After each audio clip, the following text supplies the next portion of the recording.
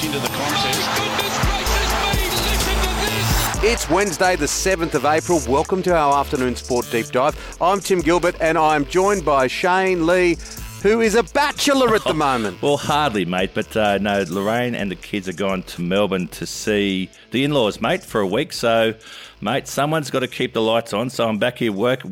You'll just clean? Were you just going to clean? Just clean. We've got the cleaner coming in tomorrow, mate. So and the day before she gets home too. So we'll make sure the bar's clean downstairs. It will be Uber Eats at 10 paces at Shane Lee's place. Oh, I love it. All right, and of course, we're also excited. We're not far away from giving away the Doggies ball from Spartan. All you need to do is follow us on Afternoon Sport Twitter or our Afternoon Sport Facebook page, and we will pick a lucky winner. Coming up today, we have John Stephenson. So much boxing, so much motorsport, and our editor-at-large, Rob Gilbert, casts his eye over the World Game as well as the AFL. Boy, there's been some cracking games.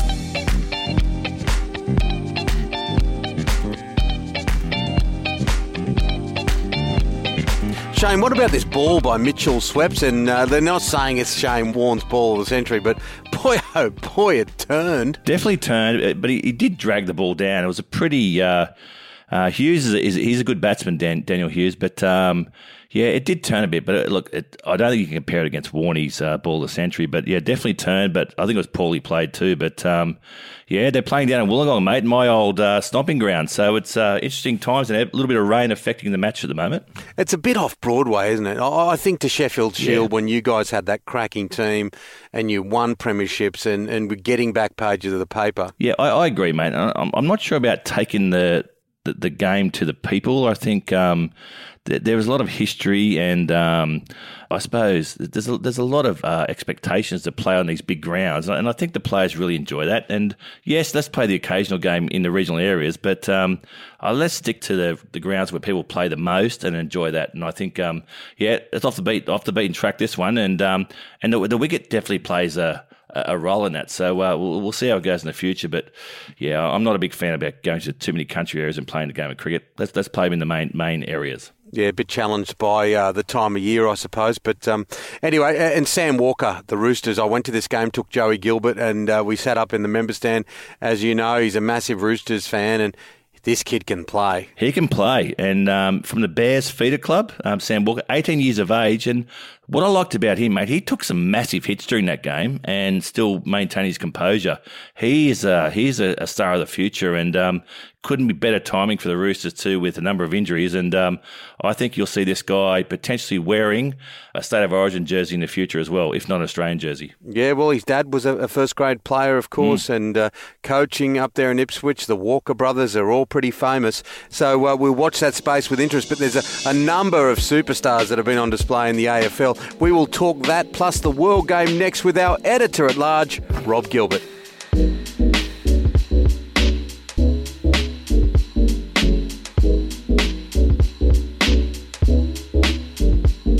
AFL, just loving it, and I really enjoyed that Easter Monday clash, Rob Gilbert. What an Easter round of footy we had. Yeah, it was a ripping round, Timmy. G'day, Shane. Yeah, referring to the Geelong-Hawthorn match on Monday, which was an absolute cracker. Hawthorn took them all away, but just couldn't knock off the Cats. But look, it started off on Thursday night. I was there at Marvel Stadium. So this was the rescheduled match where Brisbane were meant to host Collingwood at the Gabba, but because of the brief COVID outbreak up there, they moved it to the Docklands, and Collingwood led the entire game. And can you just imagine? My telephone went off the charts with the Carlton fans, the fans of every other club in Melbourne and Australia, just saying, "Hey, we're watching that one pretty closely." But no, it was a ripping round of AFL footy. Look, I think the real question though is, are we seeing a genuine ladder at this stage of the season? Did any of you guys watch any of the games over the weekend? Yeah. Sure did, mate. And if you think your phone's ringing off the hook, imagine if you're a North Melbourne supporter. Like 167 Western Bulldogs versus 39. Come on.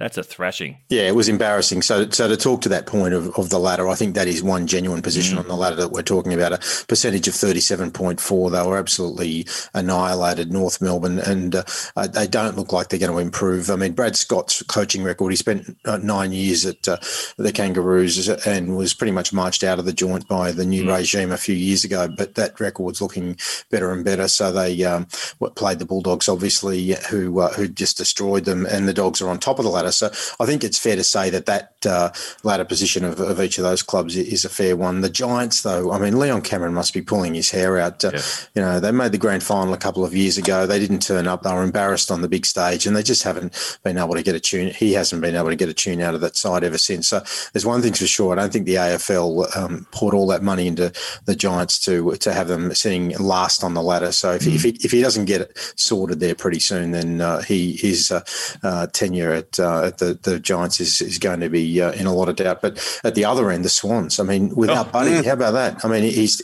kicked 4 goals the week before, going to come back after 500 days off, and you got the Bulldogs, Sydney and Melbourne on top of the ladder undefeated. The Swans, and I'm a big Swan supporter, but guys like Tom Hickey, the ruckman, he won every ball from the centre bounce, and then he snuck away for getting 2 goals. You got guys like Sam Wicks who came of age. You got Errol Goulden once again, and Logan McDonald performing unbelievably well, and then you throw in this young guy Chad Warner who did like 20 disposals and 2 goals. There's plenty to talk about. And let's not forget Papley either, mate, with 4 goals. It was unbelievable to watch. Yeah, exactly. And, John Longmire is a premiership coach. He he was really on a hiding to nothing after taking over from Paul Roos, who broke that drought. And, that's probably one of the advantages of Sydney in that the Swans don't get the kind of pressure that an NRL coach gets in Sydney and Brisbane, or an AFL coach gets in the AFL states. He was able to do some rebuilding, work through those academy players, many of those players you mentioned, and Buddy Franklin was able to recuperate and rehab and recover. So, the Swans are just amazing. And again, to touch on that point of legitimacy of the ladder, all of the good AFL pundits that I listen to and read in Melbourne are saying that the Swans are a genuine contender this year. So, when a lot of teams, as you hear in the analysis, have been able to take on Richmond for 2 or 3 quarters, but to put them away the way that they did, and to do it in such a convincing style without Buddy back in form, then that says to you that they are legit. All right, the Premier League returned this weekend for the run home. Yeah, it did. So there's just 8 rounds to go. So effectively Manchester City have got this sewn up, not mathematically just yet, but the real battle is at the top of the ladder, just under City, with the teams that are vying for positions in Europe. So you'd say that Manchester United under Ole Gunnar Solskjaer have got a spot there, with a fair buffer from second spot to Chelsea sitting in 5th. But West Ham's the big story. So David Moyes, he coached Everton for many years without great success, but he kept them up and competitive. And then when Sir Alex Ferguson left, he was the man who was given the job of taking over there. It didn't work out. He did his time in Europe, in sort of lesser light clubs, and returned to West Ham. And the Hammers fans are absolutely jumping from the rooftops. I mean, it's just such a sad thing though that they're unable to go there to watch them play. So they're in 4th spot, just behind Leicester City. But the other clubs,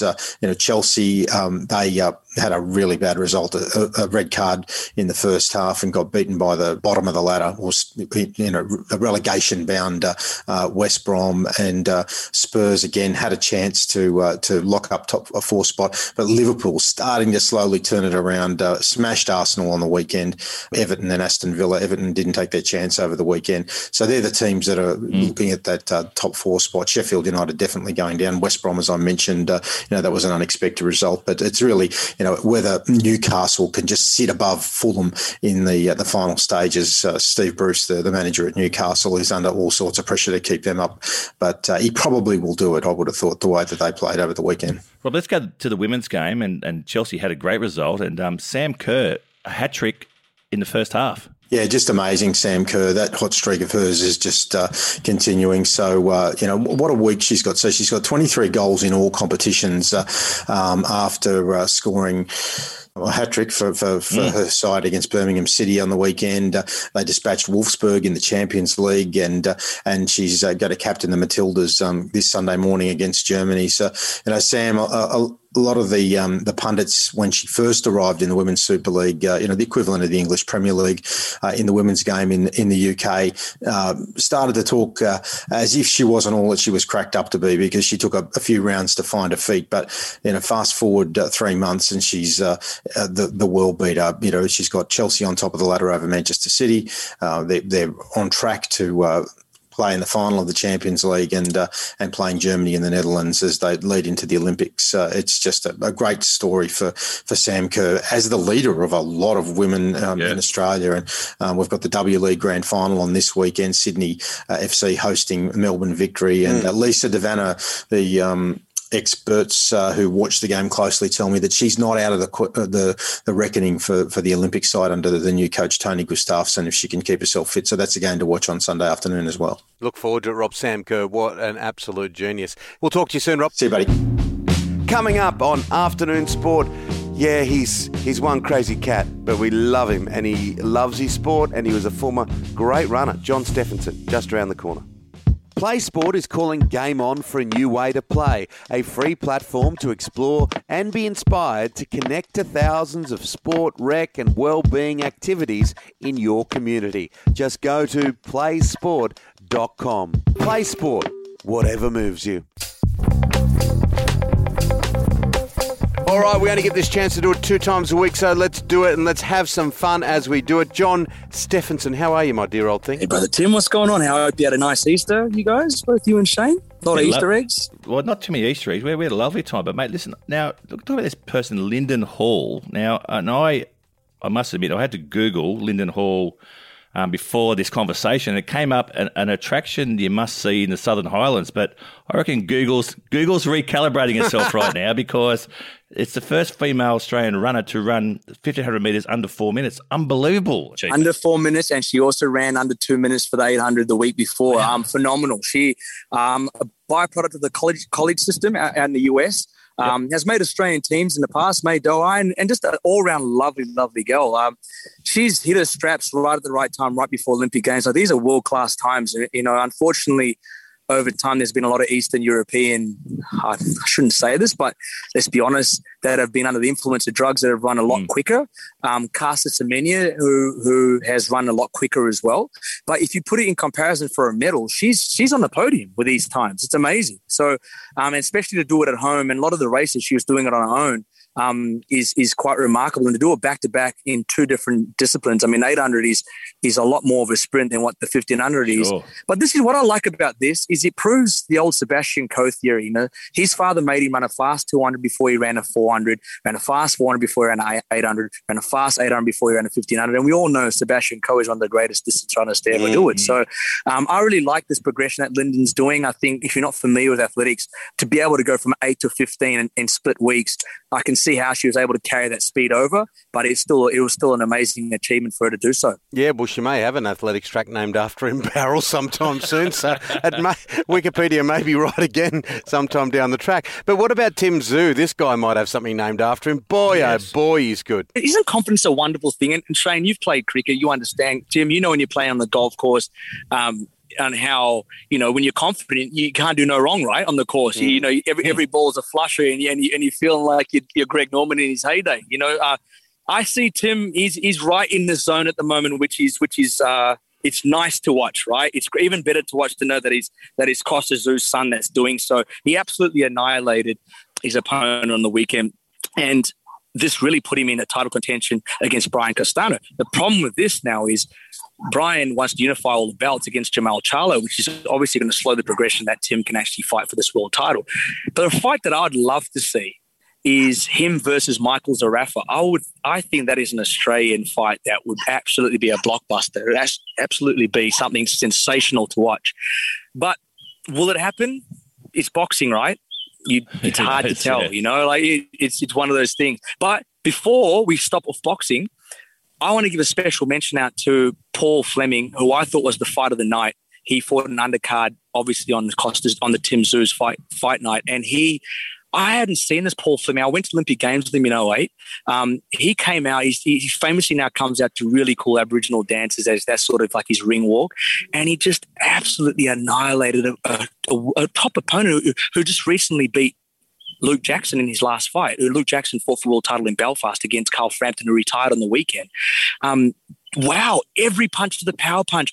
His work rate was insane. And he fractured his hand, I think, in the third or fourth round, and then started peppering the guy with his right hand. It was unbelievable display to watch. And his post-fight interview was just the best. I don't want to do a hatch job on his quote, but he basically said, I go to the Easter show and spend all my purse. So if you want to feed, the shout's on me. It was just beautiful to watch. I just thought a bit of character, and he's an absolutely phenomenal southpaw fighter. And I really think he's in great contention for a world title fight. Fantastic, mate. Now, listen, let's pop over to racing now and the Bathurst 6 hour. Shane Van Gisbergen again. Everything he touches is turning to gold. He's got the Midas touch, Shane. Yes. So the 6 hour was which is quite a famous. It's becoming a really famous touring car race now. For production cars in Australia, and pretty much you can get a production car, put a roll cage in it, put some suspension, some slick tires, and you're pretty much racing. Shane hops in this car, absolutely wheels the hell out of it, and puts it again on top of the podium. Just again, still mending a fractured collarbone and so a few broken ribs. So the guy, everything he touches turns to gold. He's the Messiah at the moment. Yep. Yeah, it is the Shane show at the moment, and it's great to watch. How are you, John? How are you? I am. I'm coming off the Easter Easter high. I'm out here just projecting nothing but good vibrations in the world, Tim. That's good vibration. Got it back. Good. Oh, well, why don't we leave it there? Yep. We'll get Dan McHugh to cue some beautiful music, because he is just the magician when it comes to podcasts, and we'll leave it there with you. Beautiful, guys. Hey, great chatting to you. Speak soon. Take care, mate. That's it for Afternoon Sport today. We'll be with you Monday to Friday every week. Hit subscribe on your podcast app so you don't miss a thing. A big thank you today to John Stephenson and to Rob Gilbert. Thank you also to our wonderful sponsors, Shane. We wouldn't be here without them. No, we wouldn't, mate. Spartan Sports, www.spartansportshq.com. And, of course, thank you, Dan McHugh. We'll see you tomorrow. We'll see you then, guys. Take care.